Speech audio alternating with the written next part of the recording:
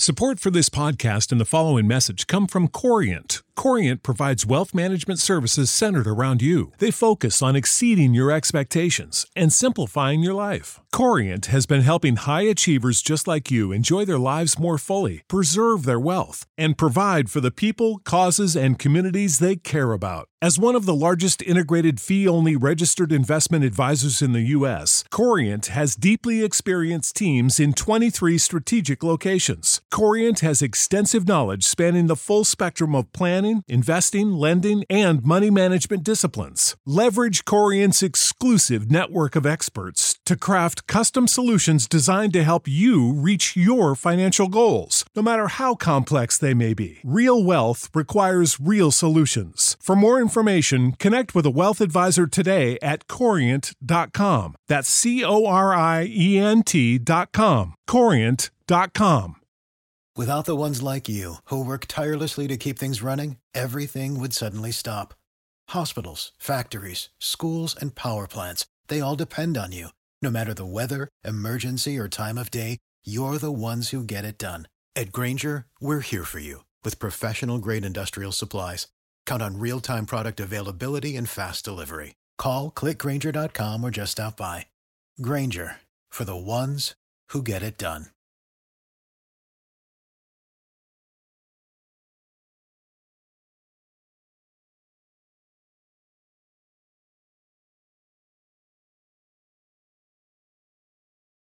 As the Nationals are a strike away from franchise history and some World Series history. As Hudson tries to close it out. It'll be another 3-2 pitch to Michael Brantley. Hudson sets. The kick in, here it comes. Swing and a miss! Swing and a miss! Swing and a miss! And a World Series Game 7 winning Curly W is in the books. The celebration is on. The Washington Nationals are the world champions. What's up, everyone? It's your boy. Amanda is here, but she is dying from her 3-month bender celebrating the World Series. So she is going to do minimal talking, just like you all like. But it is Nick, joined by not only Amanda, but Ryan as well. You can follow us, Ryan and myself, at DC Natcheck. Follow Amanda at AWhite7877 and follow the show at Half Street High Heat. But Amanda, we know how you're doing. Ryan, how you doing, bud? You know, life is great. It is what it should be. Shout out to Drake. Life is good. Life is yummy. Anyone? Oh, God, that song ruined my entire life.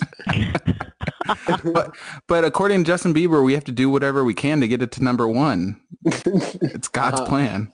God's plan. I'm streaming Life is Good. Do you take advice from Justin Bieber very often? Is that? Just listen to the Futures part of Life is Good. Cut out Drake. Completely different song. Boycott Drake and Justin Bieber 2020. Amanda, do you have to cough? Blank once for yes, twice for no. I don't currently, but I'm sure that I will. So if I randomly go silent in the middle of a conversation, it's because I'm coughing, and I will mute you so you all don't have to listen to it. Yeah, because more than anything, what we want to do is listen to you talk. Yes, so or cough.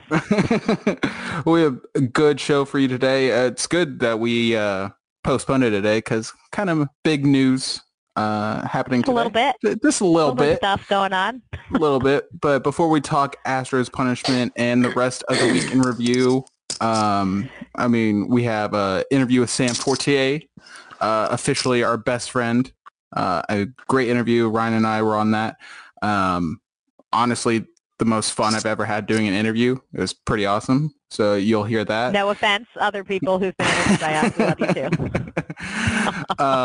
We have a quick Winterfest recap with some interesting comments from personnel and players, and we have kind of our list that we do every single episode, but this week will be our favorite, most random Nats of all time, which we'll get to a little bit later. But Ryan, it's your time to shine, bud. What happened this week that we need to know? So this went from a very, very boring week to a great week. Like my week in review yesterday I typed up was so short, but now it's loaded. In case you did not know, the biggest story of the offseason, and honestly quite some time in baseball, the Astros signed stealing controversy. The punishment finally came out. it was announced that the Astros president of baseball operations and GM, as well as their manager, A.J. Hinch, would be suspended 1 year without pay. The Astros were fined $5 million. That's the highest allowed under the CBA. That's also the equivalent to signing Todd Frazier, which may be a worse penalty. The Astros also forfeited their first and second round picks in 2020 and 2021. 29 GMs and owners just went, that's it. Absolutely nothing for punishment. The Astros announced that they're firing both their GM and the manager because of their role. MLB does have a history of going light for first-time suspensions. Example, the first time they did domestic violence suspension, it was only 10 games. The second time around, they usually get it right. So if your name's Alex Cora, in other words, you're screwed. As the report, as it's not entirely been released yet, every single person who talked threw Alex Cora underneath the bus. In case you guys did not see the report, it's pretty funny. Everyone said that he instituted it, he was behind it, and he helped relay everything. A.J. Hinch said he was against it and destroyed the monitors twice. That's nice, A.J., but you did not tell the players to stop or go to the front office. I'm sure Joe Pa was against what Sandusky did, but you're just as guilty as everyone who did the sign stealing. Wow, the Red Sox fired. I mean, if you know, you're just as guilty. The Red Sox are currently under investigation for electronically stealing signs during the 2018 World Series run. You know who their manager was? Alex Cora. This is the Red Sox' second incident with sign stealing. In case you're wondering, 2017, they stole signs with Apple watches. Ryan, you know what they say, though? Sign, steal, delivered, I'm yours. Wow. Come on. That was good. It's a tough scene. Come on. I thought that was a surefire one. Screw you guys. I think the deafening silence when you said it is probably a pretty good indication of how good it was. I know that was funny. Screw you guys. If found guilty, the Red Sox will get at least the same punishment as the Astros. Sources say it could be more. The one man who's 100% getting laid off is Alex Cora. He's already found guilty for 2017, and now this. That's 2 straight years he cheated to win a World Series. Odds are he's already coached his last game for the Red Sox, and it's very likely that he's coached his last game for Major League Baseball altogether. The best news of the week, the internet and the Dodgers beat reporters are suggesting that the Dodgers threw a World Series parade for the 2017 and 2018 World Series victories. Oh, my God. Not sure that's how it works. And then the Red Sox. You know, there's a saying in the PR world that, 80 news is good news, but I'm pretty sure they're going to be arguing that right now because before this came out, they had to fire a clubhouse assistant who was accused of 26 counts of aggravated felonious assault and sexual assault, all of them with a minor, and one of them he held a minor to gun point. Not the best week for the Red Sox at all. Moving on to the transitions, Cardinals and Rockies have trade talks for Arenado. Cubs have also checked in and have thought about trading for Arenado to move Chris Bryant to center field, which makes no sense. Todd Frazier gets a 1-year deal with the Rangers. Life really sucks for them. Alex Wood is back with the Dodgers. The Red Sox traded for Austin Bryce, and the Cardinals traded for Jose Martinez, and they got the Rays' top lefty prospect. The Nationals finish off their week of moves, signing Eric Thames to a 1-year deal with a mutual option for the second year. Nationals have been pretty aggressive since the new year started, making lots of splashes, but time will tell what impact they have if they do not get a true middle-of-the-order bat. And that was a very busy week in review. Indeed.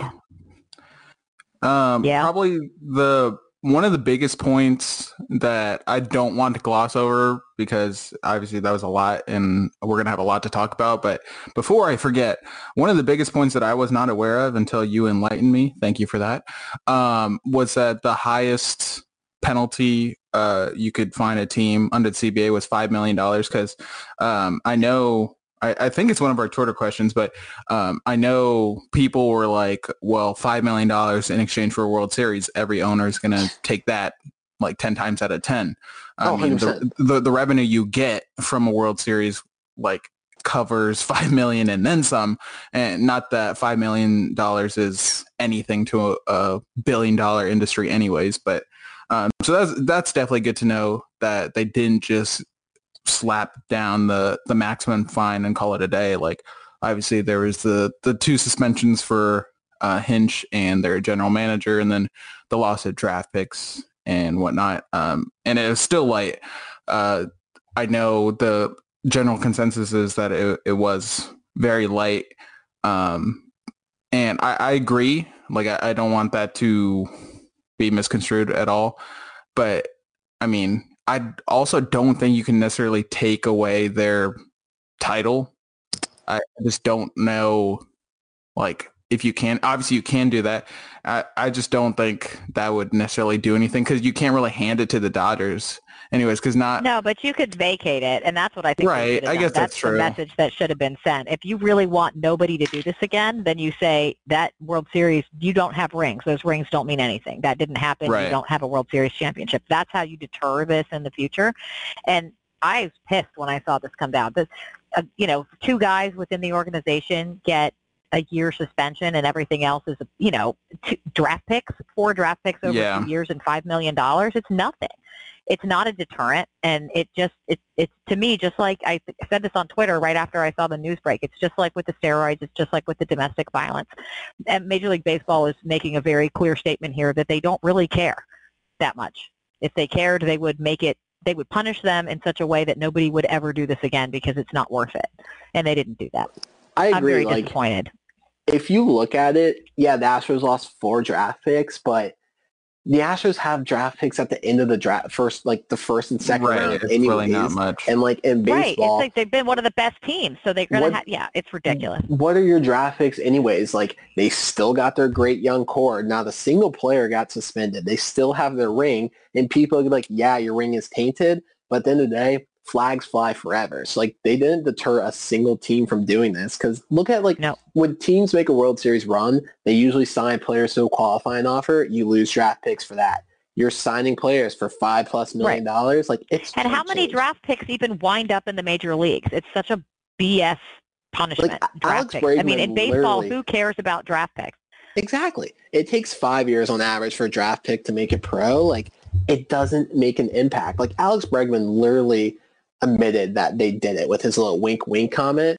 All the reports and all the people interviewed said that the players and Alex Cora instituted this entire thing. Yeah. And not a single and it pisses player. me off that the players aren't getting any punishment at all. They just do this with impunity. It's so terrible. I think Major League Baseball really missed an opportunity to bring the hammer down here and restore some integrity to the process. But if you're a Dodgers fan, and I hate the Dodgers, but if you're a Dodgers fan, I cannot even imagine how this would feel. Like, you had 2 back-to-back losses in the World Series to teams that were cheating. It is just, I can't even imagine what that feels like.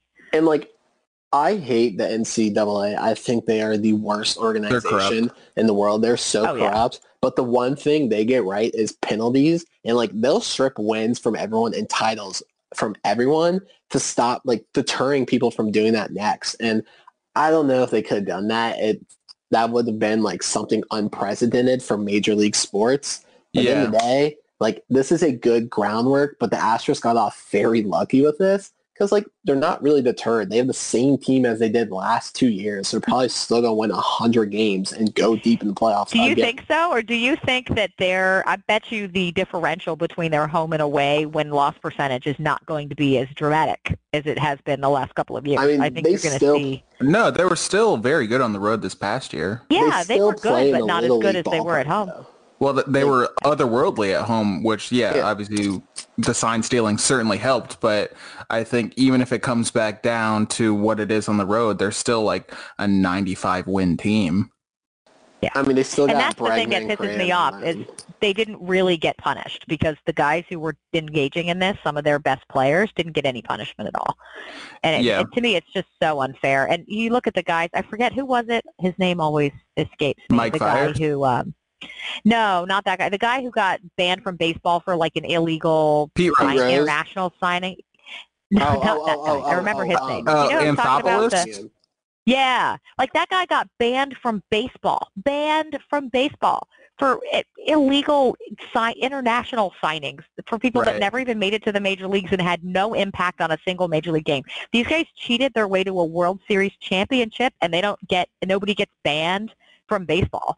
It's just outlandish. I can't believe that this is all it was. So I really thought there's been all this, it's going to be so harsh, and it just isn't at all. It's terrible. Well, the report isn't all the way out. Like, the official report hasn't been released, and it's believed that they could get more punishment. Like, AJ Hinch is never going to coach again in baseball. Like, he basically got a lifelong suspension, same as their GM. When Alex Cora gets his punishment, he's never going to coach again. It's like those guys are essentially going to get lifelong bans. But, like, it's so dumb to look at, like, trivial things where guys can't get in the Hall of Fame and, like, getting banned for baseball just because gambling. Now gambling's coming widely, like, legal across the country. But then you got this, and they're like,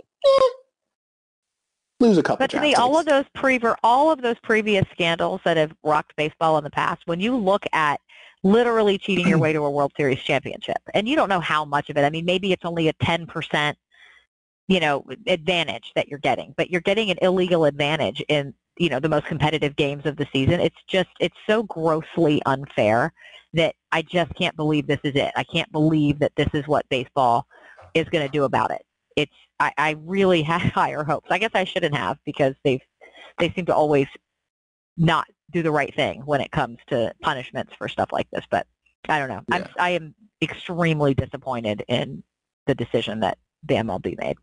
No, I mean, I get it. But to Ryan's point, one, Ryan made a couple good points. There hasn't really been a precedent for this. Like, we haven't seen, everyone steals signs, but we haven't seen it to this level. At least we haven't seen it uncovered to this level. So this was, like, they didn't really have much to go off of. So maybe in their eyes, this punishment was laying down the law, but also MLB, as we saw with Pete Rose and Anthopoulos, I think that's his name. I hope I'm not like confusing him. It's something like that. It has some P's in it. I remember that. Right.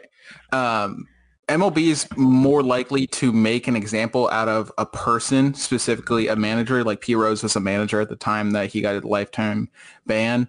Anthopoulos was a GM. I think that person is going to be Alex Cora.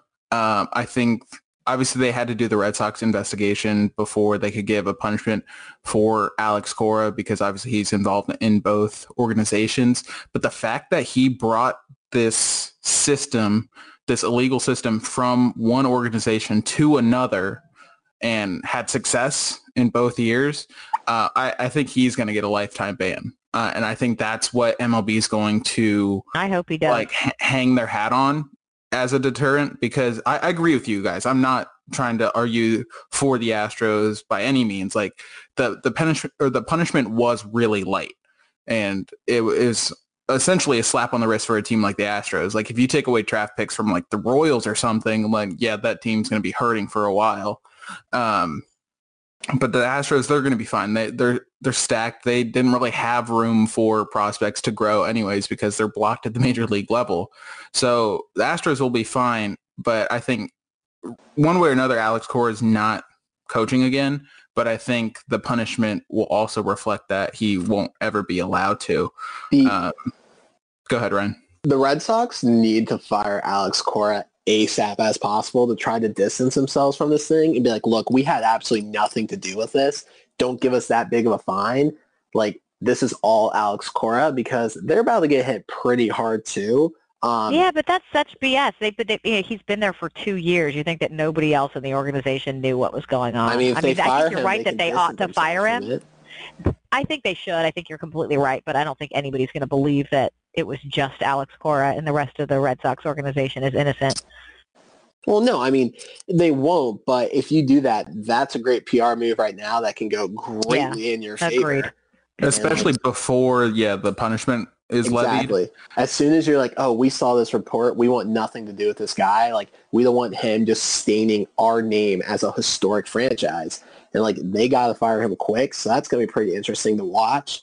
But, I don't know, I mean, this was a tough ground, like we said, for MLB because they've never had something like this before, and they usually get it wrong the first time. So I think now there's going to be more teams that come out. Like the Yankees' name was dropped in this report, but like they didn't really have evidence. So going forward, the more teams, they're going to find what that precedent is of what the standard thing is going to be, and the odds are it's going to be a lot tougher than the punishment the Astros got. Yeah, I could see that being the case. What do you guys think about Fiers now? Like, he was something of a pariah, I think, when this first all came out, and they're all now like fired. A snitch and all of that. I mean, he's still and I snitch, like it, but like right. But do you think there's always that? Are you a snitch or are you a whistleblower? That's not just in sports, but in anything. Like, there's always this code of silence. But like, I'm glad he brought it all out. I'm glad that he said something because none of this would have happened if somebody wasn't willing to go on the record and say this is happening. The fact that he attached his name to it was a good move. It was risky for sure because it easily could be he could be blackballed by players and teams. In his current locker room also could have been blackballed. Right, exactly. It was risky, but in the terms of the overall perspective on the scandal with not only the Astros but the Red Sox as well, he needed to do that because if it was just like rumors and unnamed source, it would have gotten not squashed, but diminished. But and ignored. I don't know. And, I don't know if the punishment would have been.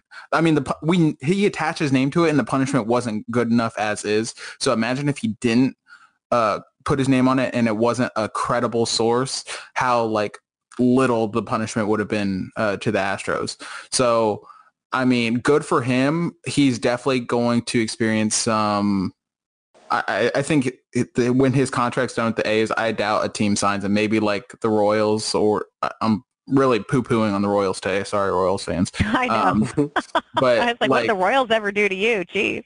Yeah, his days playing like competitive baseball are probably over. And maybe he's okay with that. Maybe he knew what he was doing when he attached his name to it. But that's a good point. Yeah, no one's really talking about him anymore. Yeah, it is. And his name will probably be forgotten when we look back on this in 10 years or so, just because it'll be a Jeopardy question in 10 years. Right. That Ken Jennings can win. But I haven't finished watching it yet. Don't tell me who won. I'm TiVoing it. But one of the like ideas I had that, because I agree with Ryan's final point, kind of jumping around here, that I don't think you could, at least at this point in time, vacate the World Series title. Like, I get the NCAA does it, and now that they did it once, they're just doing it all over. I don't think you can do that yet in any of the major sports, but baseball in particular. One compromise I think you could do is just make them postseason ineligible for a year or whatever it may be. I think that's a good, certainly a better punishment. I don't know how you would go about like reconciling with the free agent signings or the players that sign long-term deals or whatever.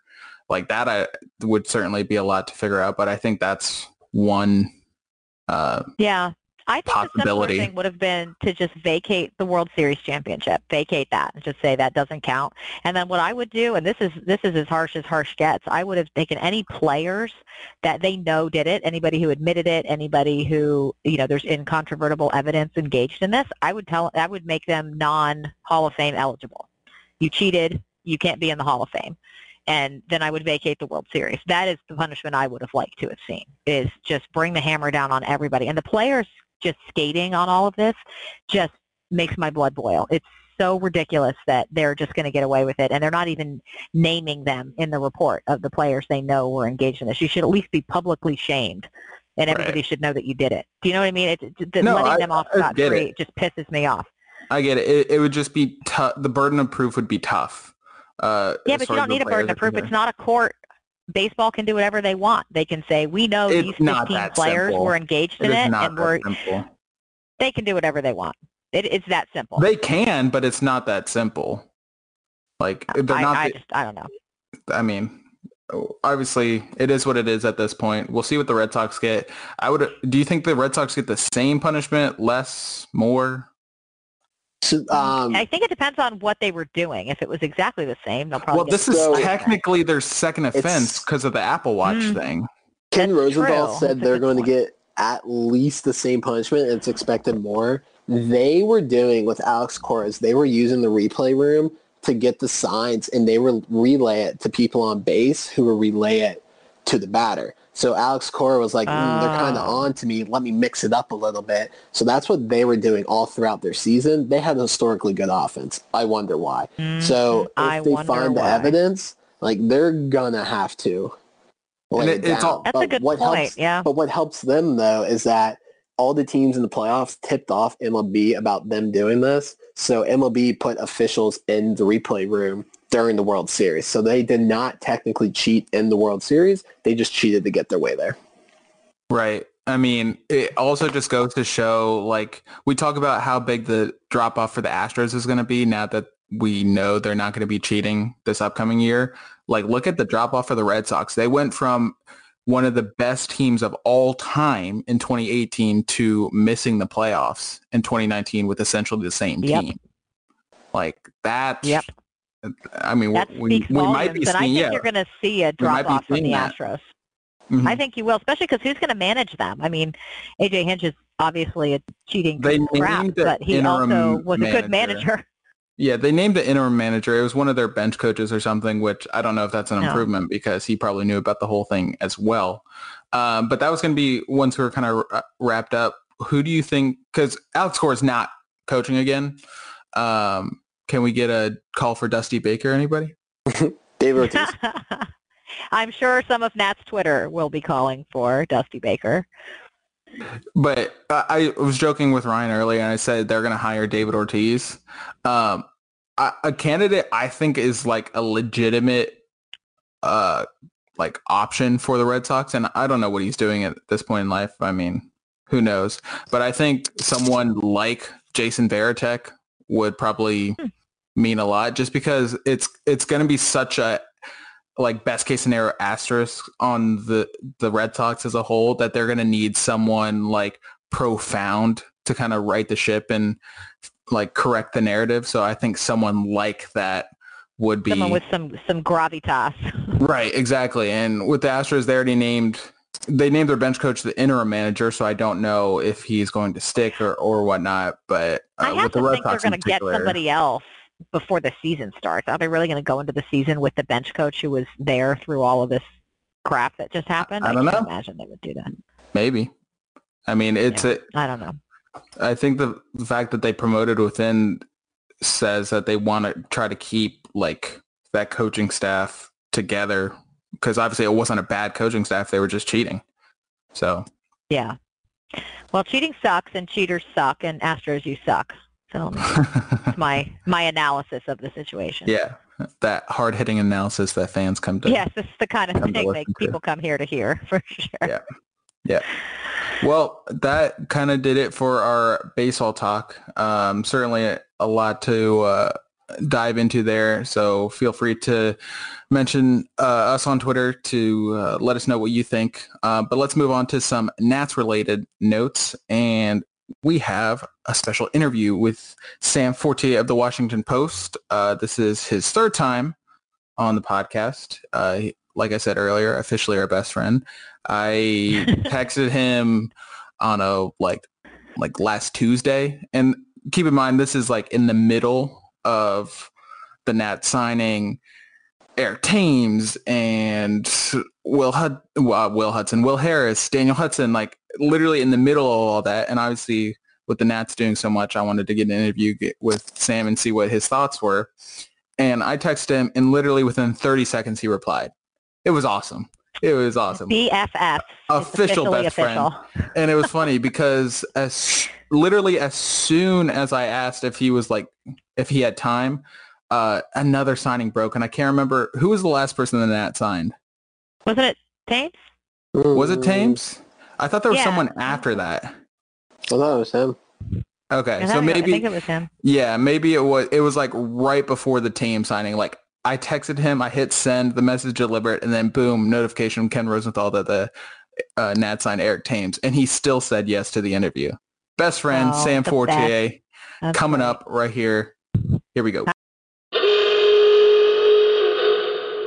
What's up, everybody? You're here with Nick and Ryan, and we are joined by a very special guest, our first ever 3-time guest on the episode, Sam Fortier of the Washington Post. How are you doing, sir?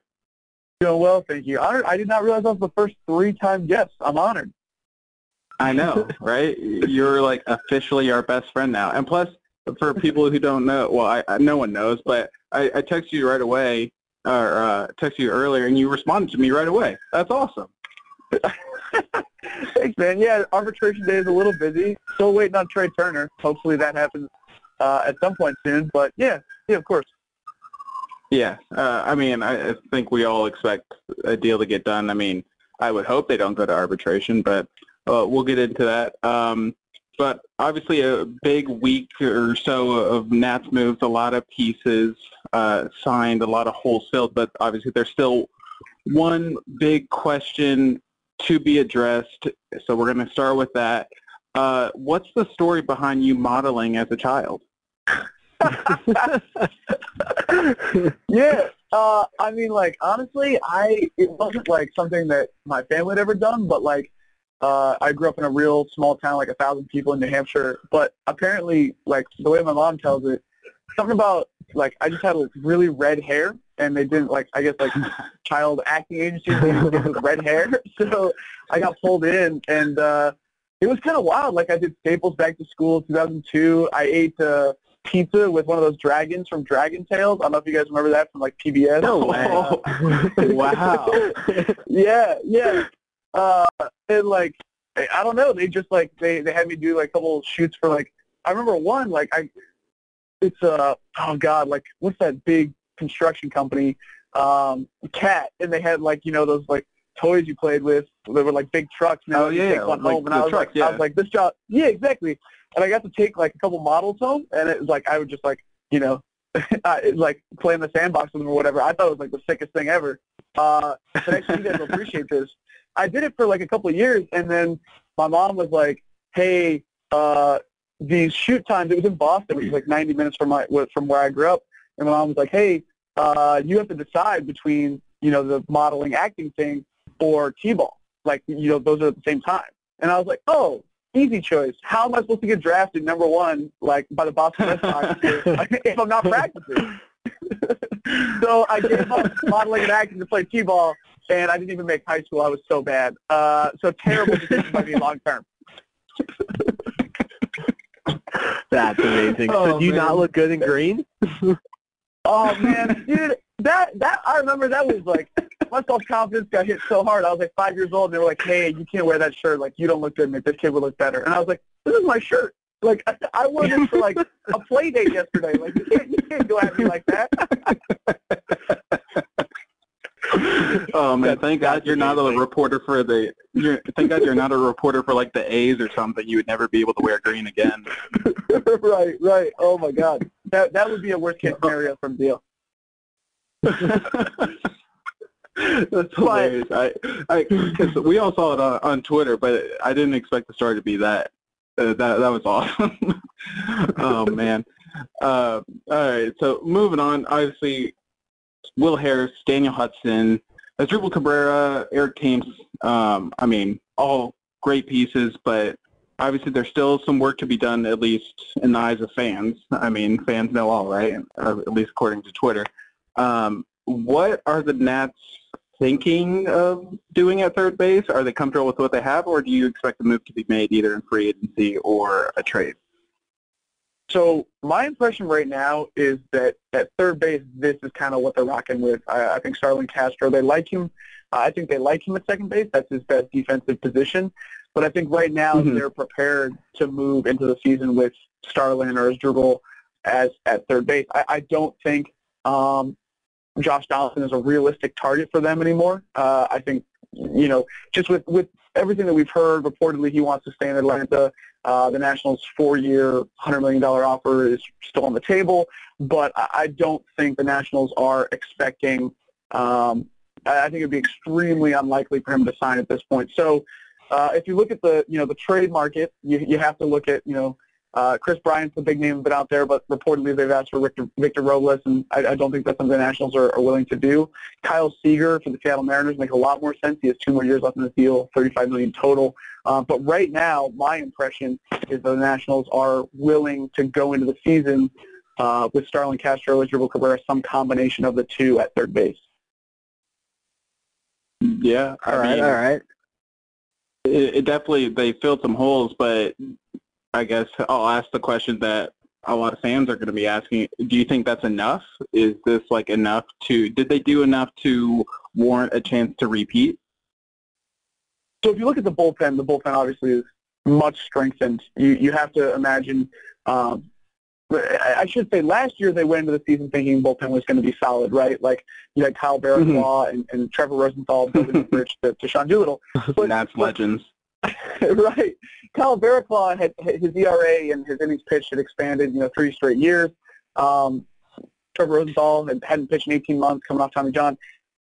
Will Harris is one of the best relievers in baseball in the last 5 years, and Daniel Hudson, I think Daniel Hudson would tell you that he's not going to repeat what he did last year, but he's still a very solid piece who's been solid for a long time. You have to feel better about your bullpen, but that being said, bullpens are the most volatile of any baseball team year to year. So that doesn't make you feel great. And I think when you look at this lineup and you go from Anthony Rendon not just at third base, but if you go to Starlin Castro, offering Juan Soto protection in the 4 slot, that's a real step down. Obviously, any step from Anthony Rendon is going to be a step down. But is this team the favorite to win the NL East? If that's your third base plan, I don't think you can say they're the favorite. I think they have a realistic shot. This team is as deep as anybody else. But when you look at the firepower that the Braves have, when you look at how they've addressed their bullpen as well, I think the Nationals are, they're certainly in the mix. They're certainly a strong contender. But you can't say that they're the favorite with that as your third base solution. Yeah, I mean, that's the same opinion that I have. And I'm sure, Ryan, you have the same opinion. I agree with that. Put it gently. Yeah. So I saw Mark Zuckerman tweet out that the Nats have 38 of their 40-man spots taken. What do you think their plan is for the last 2? And is it realistic to think that maybe Zim isn't a lock to come back next year like we're all assuming he is? One of those spots is going to be the right-handed first base option to platoon with Eric Thames. We don't know exactly who that is. Obviously, I think Ryan Zimmerman fits the mold. I think they'd like to bring him back. I think he'd like to be back. That, to me, remains the most realistic option. Like you guys said, it's not a guarantee. There are certainly other pieces out there on the market, but that is sort of what I would imagine plan A is. In terms of that 40th spot, Jesse Doherty, my beat partner, and I were actually just debating this like a half hour ago, like what are they going to do with that 40th slot?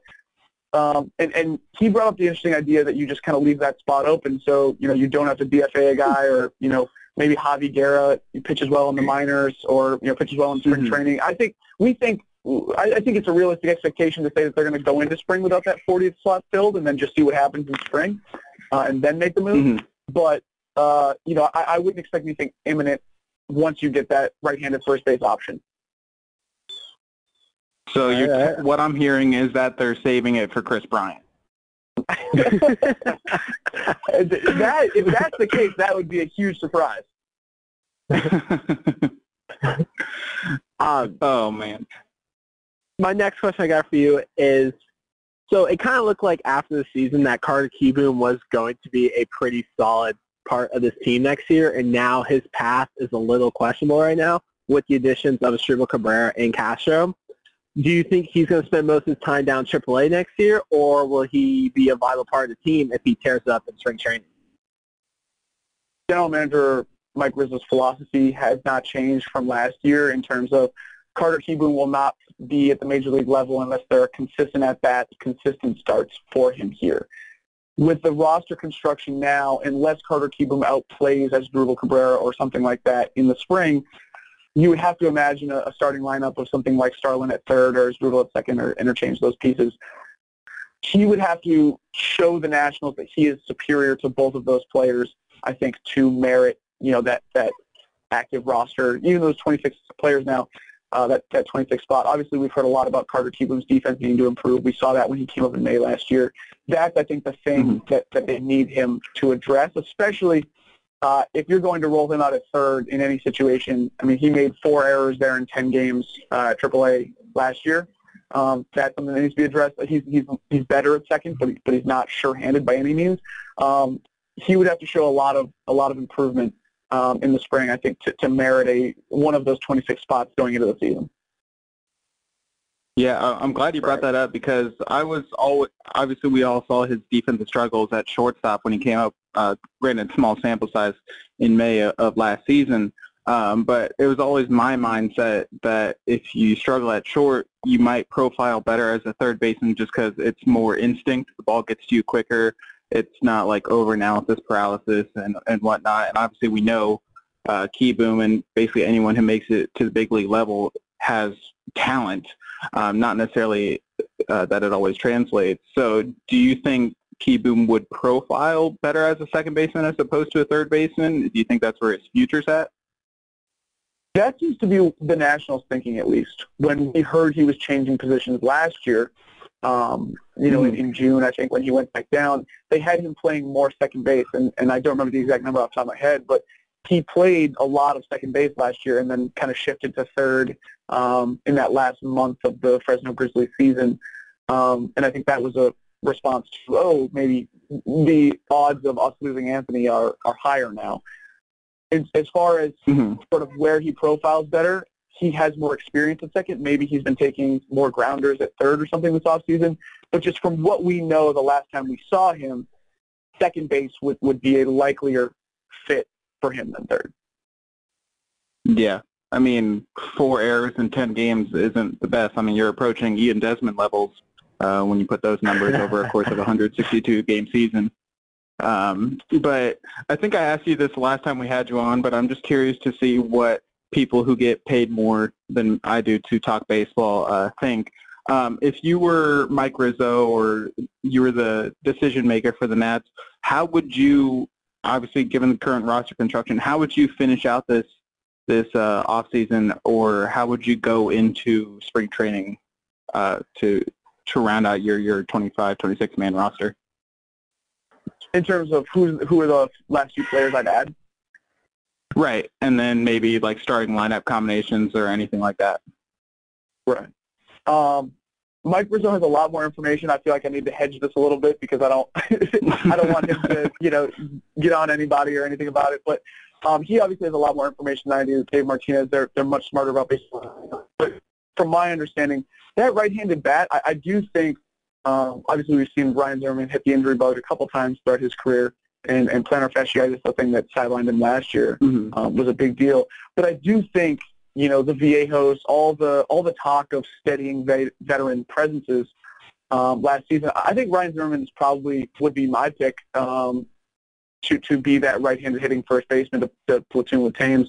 I mean, this clubhouse, obviously, you're never going to replicate the chemistry they had last season. But I think Zim is still an integral part of that, and he's sort of that gruff guy that helps get the rookies in line, and when they lose, it's not a big deal. When they win, it's not a big deal. But as you saw last year, he can still kind of get up and rally the players as need be. I just think his familiarity, his experience. I mean, he's still a very good defender at first base, and he can still mash left-handed hitting. So I think just the known commodity that he is sort of makes him a pretty wise investment. In terms of the 40th spot, I would sort of align myself with Jesse's thinking and kind of leave that open and see who impresses you in spring, and kind of make that really a tryout sort of spot. And then in terms of lineups, I think obviously you stick with the same at the top. You got to go Turner, Eaton, Soto for the top 3, and then that 4th spot I think is where the lineups really start getting interesting.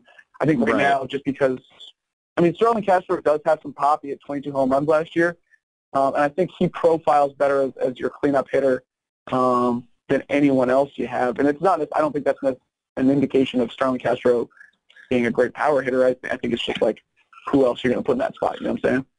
Right, and protection for Soto too. Right, exactly. And you kind of keep that righty-lefty thing going.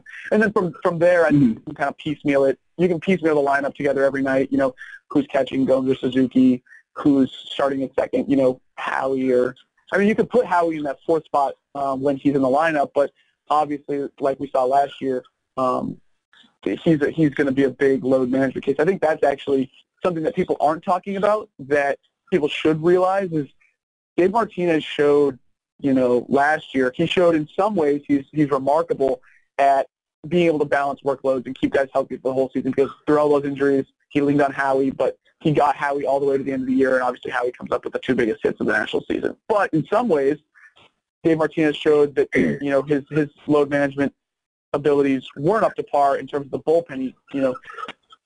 He rode Wander Suero as hard as you could ride a reliever. And the same with Sean Doolittle. He kind of almost broke those two guys. He did break Doolittle. That's something that I think this bullpen construction is trying to overcompensate for. So when you add guys like Thames or Cabrera or Castro, these are guys that have mileage on them and are going to need, Starlin Castro probably won't be able to play 155 games, 160 games like Anthony Rendon did this year. I mean, he has a track record, I understand, of playing every day, but just when you talk about sort of how veteran this team is, you're going to need to balance. And I think that's maybe Dave Martinez's biggest challenge, other than repeating and keeping a locker room just as hungry. But in terms of logistics, that's, I think, his biggest problem this year.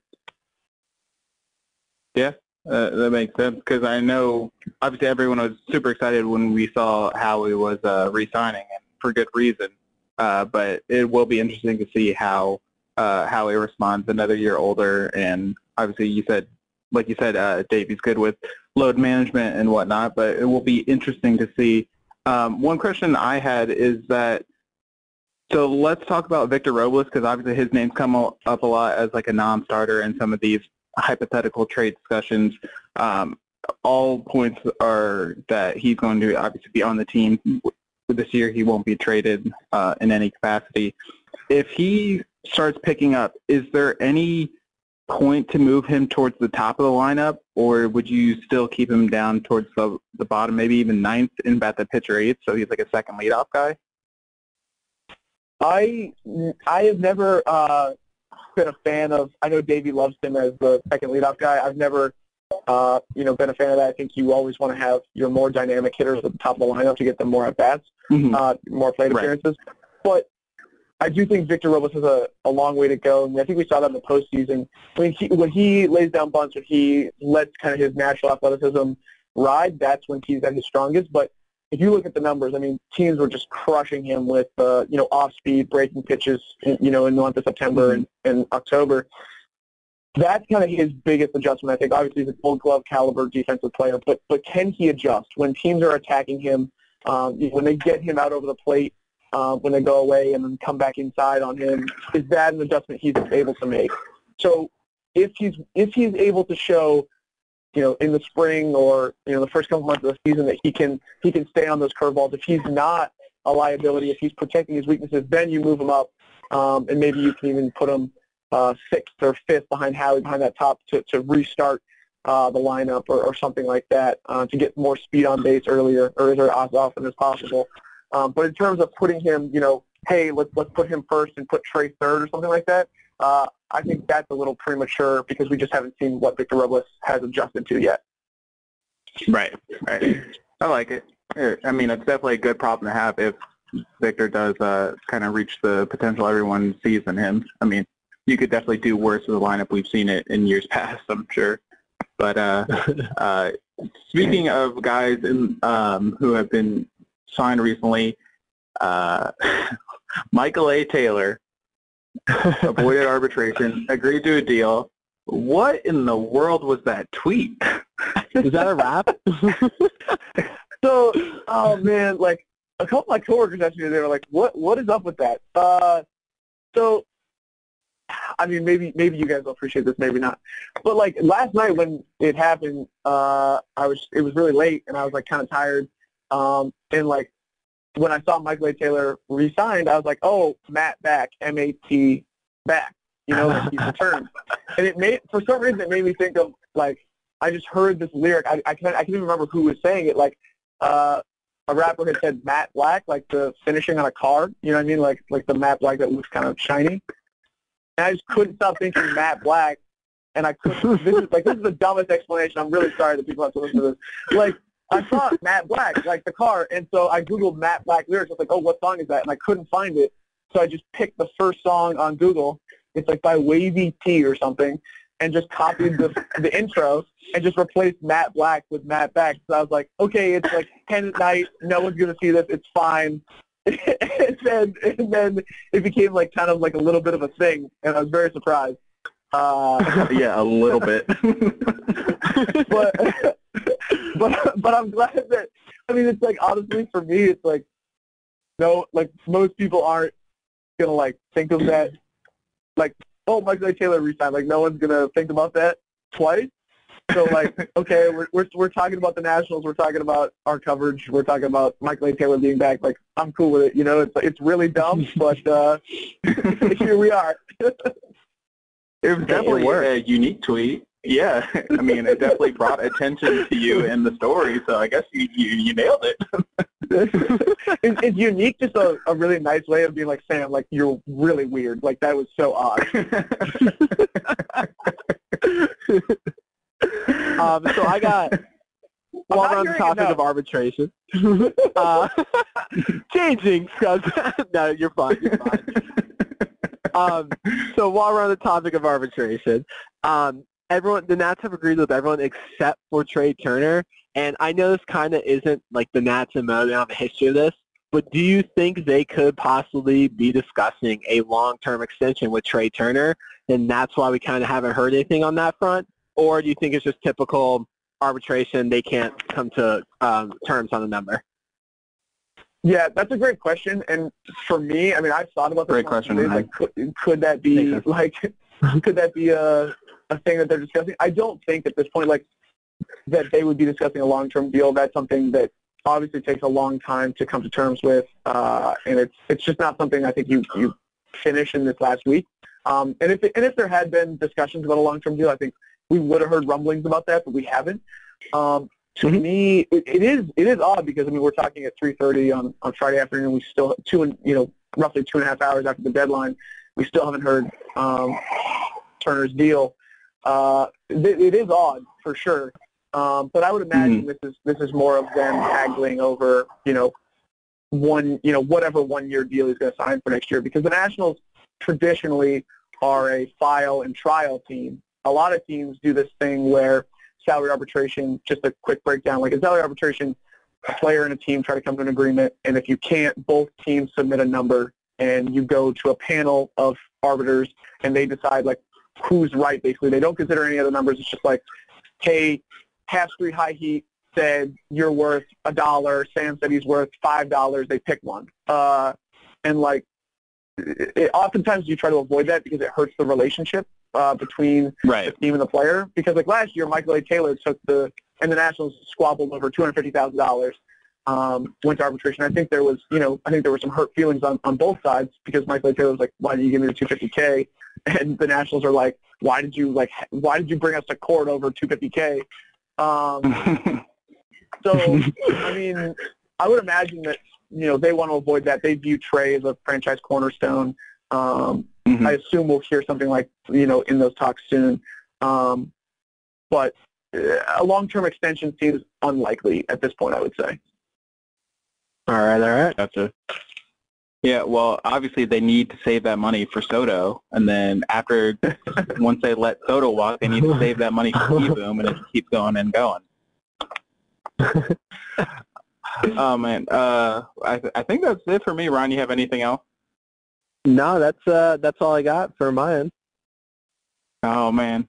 So, Sam, thank you so much for joining us. Do you have anything any stories behind tweets or past childhood experiences you want to get out while you have the chance? No, I feel like I've embarrassed myself plenty. I'm going to cut it off right there.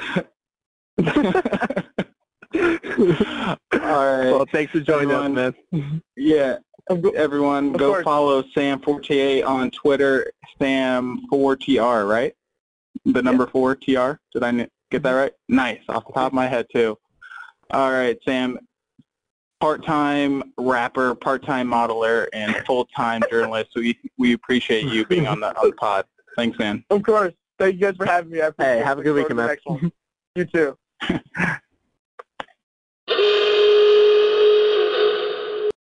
All right. Big thanks to best friend Sam Fortier. Big trust. Big trust.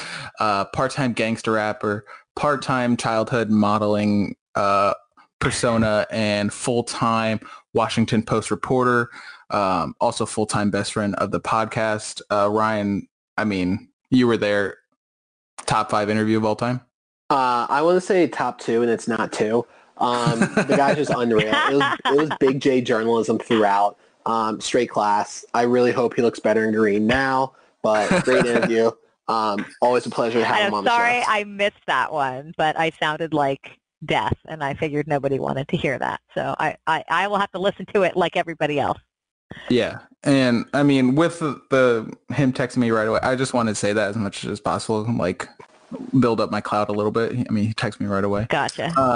But just Sam so you know, hey like, guys, stay text. He's got his cell phone number. But Sam's also just a good guy. Like, he didn't like throw a fit when we brought up the modeling thing, and he told us a story about the Michael A. Taylor tweet and all this stuff. So if you don't follow Sam on Twitter, definitely do so. He's a very good guy, and he will be back in the podcast in the future. So thanks again to Sam Fortier. But moving on, we have some interesting Nats stuff to get to, including a Winterfest recap and some comments by Mike Rizzo, which kind of seemed overdue if you think about it. Like, it seems like at this point during the year, we usually get some questionable Rizzo comments that we have to like overanalyze, and we hadn't gotten that this offseason. But here comes Winterfest to save the day with some questionable Rizzo comments. Yeah. I think he's just setting it up. He's letting us all know he's not signing Josh Donaldson or any other third baseman, that we're going to roll with what we've got and Carter Kieboom. So all of you Nats fans, be prepared. That's what's going to happen. Yeah, it was his typical stick. Like, you know, he has to say, these are our guys. I love our guys. I have faith in him. He says it all the freaking time, even though he doesn't, have to believe it. I mean, or mean it. He just got to say that publicly because, you can't be like, yeah, our third base situation's terrible. The guys we have suck. Like, we're not going to replace Rodon or have a good lineup. So that was his typical PR stick. But he does have to say, well, he can't say they're not in on Josh Donaldson because it's illegal under the CBA. So him kind of saying, yeah, well, we're not out of anyone, baby, is pretty much saying, like, hey, our offer's on the table, but it's really not. If he wants to come here, great, but like, we're not going to actively pursue Josh Donaldson. We're kind of going to roll with what we got, which Sam said during our interview, which, by the way, was before Rizzo's comments. So Big J journalism for Sam. Breaking the news. Breaking the news that the Nats were going to roll into the season with a third base plan. It sucks, but I understand it. I mean, there's red flags with Donaldson. I do think he makes the team better. But at the end of the day, like, you're never truly going to replace Rendon. So them rolling into their season with third base as is, it sucks. But hey, what can you do? And then I also can't really remember what else he said, because I know he talked for like 20 more minutes. I'm trying to like find the article right now. Yeah, it was basically along those lines. Like, it was about what they would expect going into the season. And obviously at this point, with all the signings we've had recently, it was centered around third base. I think with obviously Donaldson, I'm honestly shocked he hasn't signed yet because he has offers. But it's just not where he wants. Yeah, I guess. Like, it doesn't look like he's going to the Nats. It looks like Arenado probably will get traded, and it looks like the Cardinals are the heavy favorites.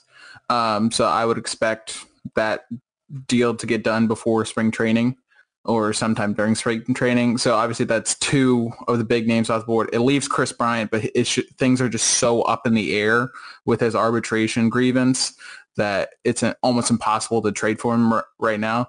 So I think going into the year, and don't even mention Kyle Seager, that's like not even worth it to me. But going into the to start the year at least, I think, yeah, you do just have to roll with what you've got, and hopefully Maybe Castro has like a big resurgence and provides some pop. Obviously, like Ryan said, you can't replace Rendon fully, but hopefully he supplements that in some areas. Hopefully Kieboom shows that he can like hold down a position, whether it be second base or third base. There could be a possibility where Kieboom becomes the everyday second baseman and Castro shifts to third, because Castro has openly said that he wants an opportunity to play at third because he played there a little bit last year and he felt like he was pretty comfortable there, and he's only gotten better in the offseason working there. So that's certainly a possibility. We might not see like Asdrubal Cabrera or Howie Kendrick like as an everyday starting lineup person as is the plan right now. So there is a potential for it to be solved, but I would expect a move to be made at the trade deadline because we're going to be competitive. But as it stands now, the offense, the lineup is not where it needs to be as competitive as some of the other teams in the division. But being the Nats and defending World Series champions and just a team that doesn't really fold, I would expect them to make a move at the deadline to improve that offense, maybe at third, maybe at first, maybe another position. But to start the season, I would expect the roster is what it is. Rizzo has a tendency to like make these comments and then like the next day go out and address the position he said was a strength. Like literally every single year with the bullpen, he does that. So I'm like still sitting here just hoping he makes a move because this lineup right now is very poopy. It's interesting comments, but it's just typical GM stick. And I still hope they make another move. But this is probably going to be their opening day lineup is who they got in the team right now. I hope they make another move, but I don't think they will. But having said that, I think we're going to go in with what we've got. And if it's a big weakness or we're not staying competitive, that they'll make a move on the, run up to the trade deadline. But having said that, I also wouldn't be shocked if he signs Donaldson tomorrow or trades for Arenado or Bryant. Like nothing. Rizzo is always surprising me. So I do feel like that. I don't think that the lineup is poopy as it is. I think that it's missing a big bat, and that it. I don't know. I disagree with you. Light a scented candle. I disagree. Who's the threat? Like they have a bunch of role guys who are coming off career years at age 34 plus. Like you can't expect them to do the same thing. But you never know. There's a lot of guys who had career years. If you had asked me at the beginning of the year if Howie Kendrick were going to do what he did, I would have said no. So you never know. But I think he's going to roll with what he's got and see if somebody is You're putting a lot of trust in a lot of role guys. Yeah. Like, but I trust that he'll get somebody if we need him. I wish he'd do it before the season, but if it's obvious we need somebody, he'll get somebody. Yeah, just hope. Yeah. It'll be good to see. In Rizzo we trust. Hashtag. I know y'all hate that. So if it is done, if he doesn't sign any more people, what's your grade for the offseason? B. I give it a B. I'll give it a B as well. I'd say C+. Like getting Strauss back is great. They did get out Will Harris. Good.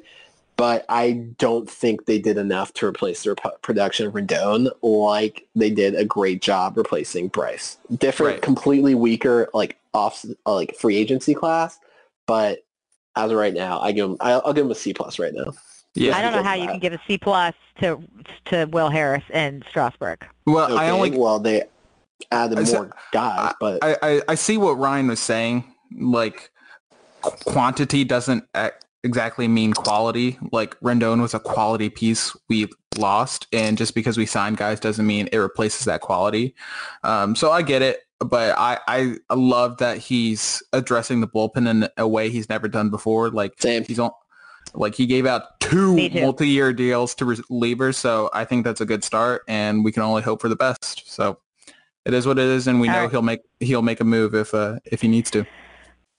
All right, so we're moving on to a more fun segment. We want to look back once again on some of the most notable, memorable players in Nats history that you absolutely do not remember. So we are going to give our top 3 favorite, most random Nats of all time. Plenty of them to choose from, but we'll do our honorable mentions at the end because I do have a couple. But Ryan, give us your number 3. My number 3, this guy played He played 15 years in the league. He retired in 2016, and just very randomly played 2 seasons with the Nats in 2005, 2006. Like he wasn't even like with the Expos. He just randomly appeared for the Nats and just like went away after that. And that is my man's Marlon Byrd. Everyone listens right now. Went, oh yeah, Marlon Byrd did play for the Nationals. I forgot he was a National. That's the 2 point. years with the Nats, the greatest player in Nationals history. Wow. Oh man. Well, I guess I forgot to preface that Amanda did not do her homework, and she is. No, I didn't. So she's strictly commentary on this part of the podcast, which I know we all love. But wow. my number 3 is also going back to the RFK Nats days. I don't know if he was part of the Expos. I would, if I had to guess, that he was, because I'm pretty sure he was with that inaugural team. But I'm gonna throw out the name Daryl Ward. I don't know if any of you guys are. I don't even remember him. Who the hell is Daryl Ward? Nope, I got nothing. Nope. We lost Nick. Did we lose Nick? All right, I guess. He's talking. That's what you get when you call me strictly commentary, son. We can now. Can you hear me? Yeah, you're back. What about now? Mm-hmm. Now? Yep. Hey. Oh, okay. Son of a bitch. Okay. Whoa. Bad word. Is that a bad word? I'll edit it out. Relax. Okay. I don't remember what position he played, only because he the only time he ever got into the game was to pinch hit, and obviously off the bench. And specifically, he only ever pinch hit when the base runners in scoring position. Like, I know in one season, 3 pinch hit grand slams, and that was like as a 10-year-old kid or however old I was at that time. Like, that was awesome. Like, you're getting paid to play baseball, and all you do is hit pinch hit grand slams. Like, the dream. Yeah, that is kind of awesome. I don't even remember him, but that's pretty cool. That's the whole point. I do have one. I'm going to throw one out here on the list as I'm sitting here thinking about it. Matt Albers. Matt Albers. He had a great season for us. He had a great season, and then was Brewers, right? Did he go to the Brewers, I think? Yes. Yeah, but he was awesome, like totally out of nowhere. I was like, who is this guy? And he was just like had a career year and was awesome. And then I was sad when he didn't come back. So. All right, Ryan, you're number 2. My number 2, you just look at, there's a lot of freaking random people who played for the Nats back in the day. True. But this guy has the greatest name in sports. Played 8 years. No, don't take it. Don't take it. Played 2 years with the Nats. I don't think he played 100 combined games. But my man's Willie Mo Pena. No! Dang it! Wow. He was a National. Wow. Yeah. Okay. Well, I'll jump. What are your favorites, or is it just because of his name? It's the greatest name in sports. Yeah. No, Willie Mo Pena is my number 1. I'll just talk about him now. Like, whenever someone like is trying to remember a player and like they can't remember and they're trying to be so serious because it's bothering them, I'll just throw out the name Willie Mo Pena because it's so funny every single time. Like, you'll hear Ryan say Lonnie Chisenhall. Like, Lonnie Chisenhall. Lonnie Chisenhall is to Ryan what Willie Mo Pena is to me. Like, I'll just throw out the name because it's so funny to say. Willie Mo Pena is such a great Nat. Oh man, miss that guy. But I went out of order, so that was my number 1. Ryan, what's your number 1? My number 1, I will die in this hill. He's the top 5 player in Nationals history. Nyjer Morgan. No, I do love him, though, but he's too important to this history. He played 3 years with the Expos, 1 year with the Nats, and then surprisingly played until 2013. That is... Christian Guzman. Oh, no. Jamie Carroll. The Nationals starting second baseman in their inaugural season, Jamie Carroll. He was god-awful. And then he went to Colorado and a bunch of different teams and somehow managed to stay in baseball until 2013. Love the guy. I remember my youth baseball team went to Velocity and Jamie Carroll trained there, and I thought that was the coolest thing in the world. And then he fell off the face of the earth, and we never saw him again. So he is my number one. Oh, My number two, because again I went out of order, is Dimitri Young, because I remember there was one year where he was like our sole representative at the All-Star game, which is so funny, man. We had some terrible All-Stars. But Dimitri Young was like kind of fun. And I don't know how long he was on the team. It might have just been 1 year, but like that 1 year was a blast, man. He was so fun to watch. And like he probably earned an All-Star nod, but it was just so funny. So funny, man. I miss those RFK. I almost called them Expos, RFK Nats. Like it was just a different brand. Like some of you fans listening might not have been a fan until recently, which is fine. But those RFK days were different. They just hit different, man. Ryan, what are your do you have any honorable mentions? Lastings Millage. Yep, that was on my list too. I also had Dimitri Young. Well, I said Dimitri Young. I also had John Roush, like the tallest human alive. Oh. I'll never forget. He's not really very random, but what about Adam LaRoche? I always liked Adam LaRoche.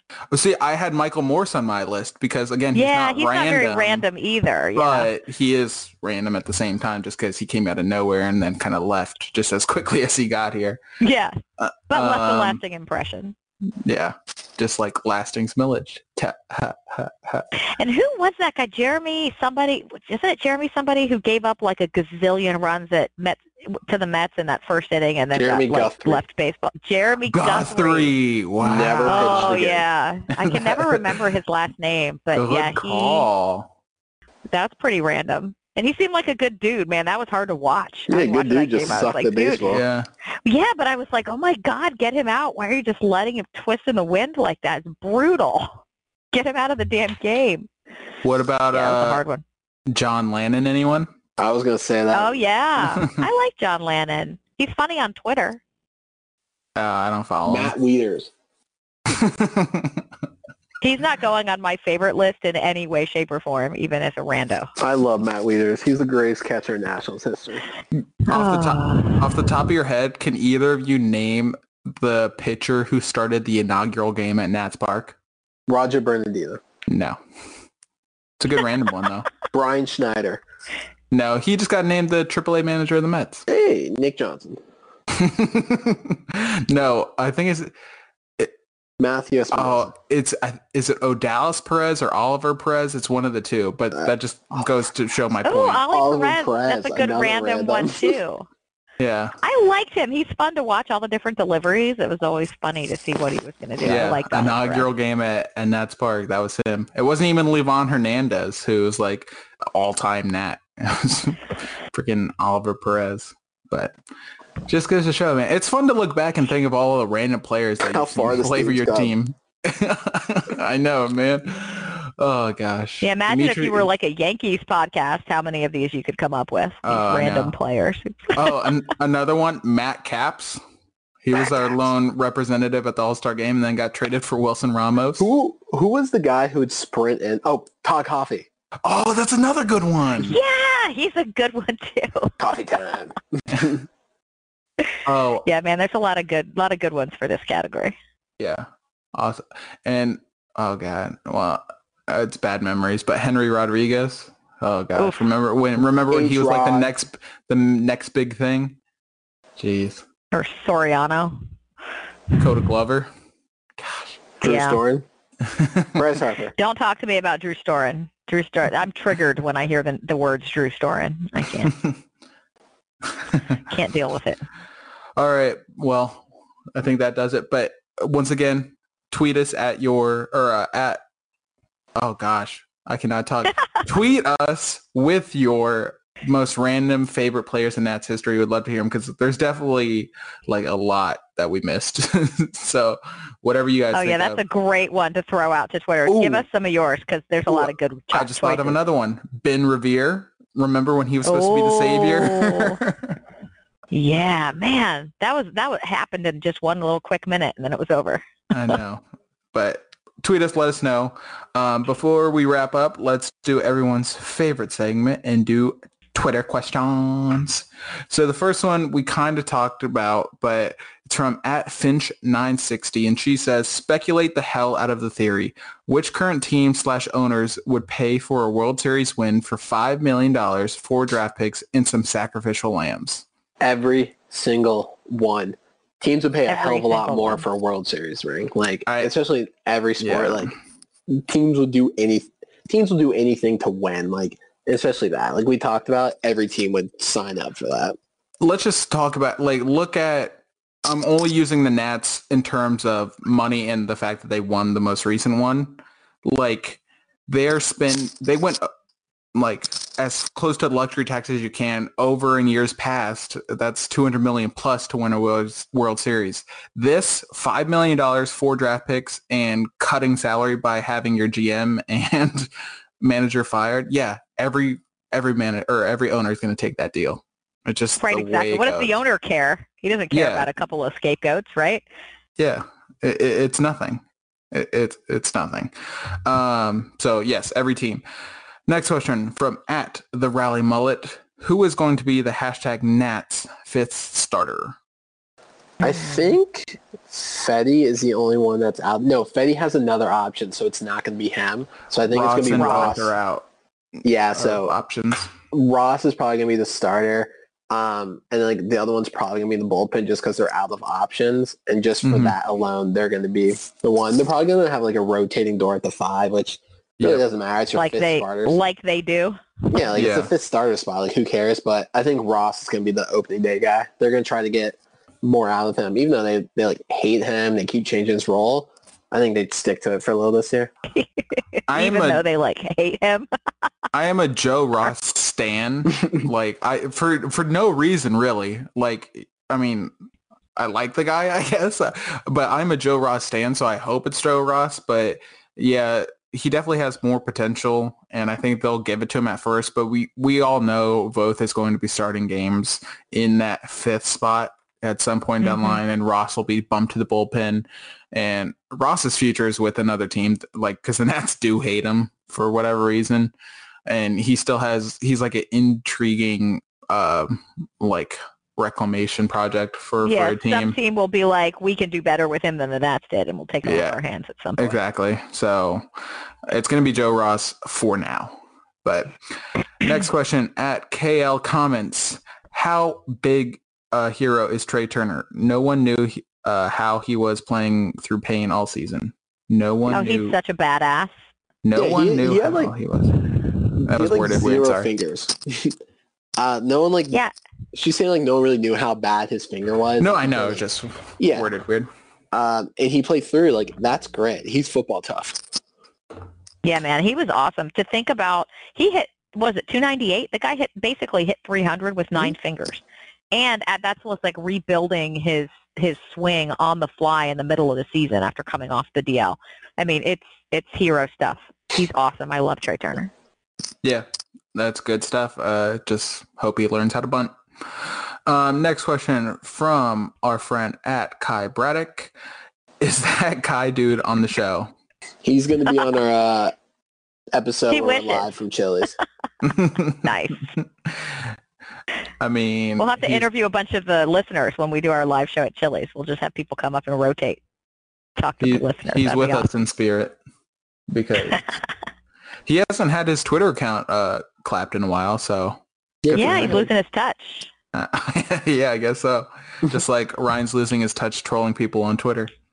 I know. And final question from @SotoSeason. Should the Astros be required to trade Bregman to the Nats as contingency for crushing their cheating dreams? Yes. Yes.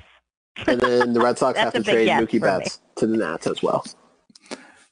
And I like it, but not trade, just give. The Nats are acquiring Arenado after Bryant so they can play Bryant in center field. Yeah, and then have Mookie Betts in right field and just punt Adam Eaton. Yeah, and then they're going to put Zim in left field as his farewell tour, and then Soto's going to play first base. Yeah. Because he's got such a great arm these days to throw in from left field. Exactly. Well, Chris Bryant's such a good center fielder that he can cover left field too. There you go. There you go. All right, so we actually just added some tweets of the week. Yeah, so There's a I've done few this in a good while. I'm We've- excited. We've done the worst tweet of the week, the who's mad of the week, but now we got tweet of the week in the big cat voice. This league, we got MLB players going at it about this Astros drama. In case you guys didn't see it, we got it. Starting off with Paul Loduca, TBT. He tweeted, because Carlos Beltran was under investigation for this, he tweeted, "I wish Carlos Beltran had the signs after I walked in the 2006 playoffs." For those of you who don't know, in Game 7 of the Savage. LCS, he walked to load the bases with 2 outs, and Carlos Beltran came up, bases loaded, 2 outs, and watched a fastball down the middle, chase a curveball out of the dirt, and then watch a curveball down the middle to strike out to end the Mets season, in case you guys didn't know that. Trevor Bauer, who is great on Twitter, even though he's kind of a douchebag, but He's having a blast with this. he is Yes, running. he is. No one's happier than Trevor Bauer. He this is evening. running with this, tweeting a lot. But he quoted Alex Bregman's tweet from 2018. Alex Bregman said, quoting Trevor Bauer, "Relax, Tyler. Those World Series balls spin a little different." And then Trevor Bauer quoted it and said, hashtag take it back, heart emoji, this league, sheesh. And then my favorite drama of the week, Lance McCullers and Trevor Bauer were going at it on Twitter because Trevor Bauer tweeted waving emojis at Lance McCullers and said, "Happy New Year." Someone dropped the Instagram post of Mike Clevenger's wife when she called him out for cheating on him and like just left his wife and his daughter. And then Lance McCullers responded to that because Trevor Bauer dropped some quote from the Bible. And he was like, "Damn, Bauer outage." I'm lost right now. Yeah, I didn't follow that. That's okay. I didn't follow it. I'm not repeating it. So Lance McCullers responded to the tweet of someone calling out Mike Clevenger for cheating on his wife. And Lance McCullers said, "Damn, Bauer outage, drop that book of God again," quote for the homie Mike Anthony, which Mike Clevenger responded to, "Yeah, drop your ERA first and speak another word about something you have no idea about, and we can be talking in person. Come from the Wow. man cheating on his wife. He's going to bring up your trash ERA." And that is Yeah. our episode of This League. This league. That's nice. That's good drama with the MLB players on Twitter this week. That one reminded me of the Jimmy Seafood with the pull up and ask for the Twitter guy. I laughed so hard. That's the funniest thing I've seen. I was like, how is this Pull website up the- free? Real talk, and like I know some people won't like it because baseball is like a pure game, blah blah blah blah blah. But this kind of Twitter drama is good for the game, 100%. 100%. Oh, yeah. Like Drama look at is good for entertainment value, and that's good for something that's an entertainment right. product. It means money. Like look at the NBA. Like how many Kevin Durant has like multiple burner accounts and like is clapping back at people, and people just accept it now. Like it's like a funny thing. Like people. Antonio Brown. Yeah, Antonio Brown's Dear another Lord. perfect Just everything example. about him. Like people are looking forward to athletes tweeting, and we don't get a lot of that in baseball. But now it's kind of branching out a little bit. Definitely not on the level as NFL or NBA, but it's getting there, and it's exciting because once like the doors are wide open, just blown open, we're gonna get some very juicy stuff. People bringing up like all kinds of stuff that went down. we Yeah, got- these and I'm guys basically live here together for for it. 6 months of the year. Right, They know exactly. some stuff about each other. I'm here for it. Like I mean- imagine if Papelbon and Bryce like were active on Twitter oh, like God. in 2015 or whenever Would it have been was. so good. Put it in my veins. I mean, we just got some drops about people cheating on their wives. Like, let's get this, like, let's turn this tea up even more, man. Like, let's get fun and let's get weird on Twitter because I am living for all this. Yep, I'm here for it. I'm here for it. Here for it. All right. You guys got anything else before we wrap up? Go Daggers. I don't think so. Go. Sorry for the delay by one day this week, everybody. Thank you for It was waiting worth it. on me because I wouldn't have even been able to talk enough to do the show. Yeah, no, that was worth it. I know, and we got to talk about all this Astros stuff, which would have been a week old I if know. if we had recorded yesterday. So it worked out. Yeah. God's plan. My All right. bronchitis was God's plan. Life is good. It's all part of the plan. Don't fight it. All right. Be sure to follow us on Twitter for that drama you get until the MLB players release their drama on Twitter. Ryan and I at DC Natchak, Amanda at AWhite7877, and the show at Half Street High Heat. And also, this is on me. I failed to mention at the top of the podcast, but we partnered with the Nats Report at the Nats Report. They're sending out daily emails with all the latest Nats news and also MLB news and articles from people like Jesse Doherty, Ken Rosenthal, all kinds of sources. Sam Fortier. Yeah, Sam Fortier. Yes, thank you. It's all condensed in one location. So if you're not active on Twitter, you can sign up for the email reports and get it straight to your email every morning. So that's great. We partner with them. So be sure to subscribe to them. And as always, subscribe and review us. But from Amanda, Ryan, and myself, we thank you, and we will see you later. There's a new breeze blowing off the banks of the Potomac. A new team's mowing down the ranks of their opponents. The Nationals are smashing balls so that the commentator who has the calls has passed the wall to see you later. Let's go, Nats. We've got a game to play. We're gonna win today. Let's go. We're gonna win for sure. So call your local congressman. We need another monument. The Nats are rolling on to win for old DC. Let's go, Nats. By the early light of dawn, well, you can see they're running scared, 'cause the kinds of bombs we're launching aren't bursting in the air. Tell the Library of Congress that they might not want to look, 'cause we're putting curly W's in every book. Let's go, Nats. We've got a game to play. We're gonna win today. Let's go, Nats. We're gonna score. We're gonna win for sure. You better tell your senator we're shredding the competitors. We're set to send the pennant home for old DC. Let's go, Nats. Let's go, Nats. Let's go, Nats. Let's go, Nats. So raise and tell the president we hold this truth self-evident. The Nats are gonna represent Virginia up to Maryland and old DC. Let's go, Nats.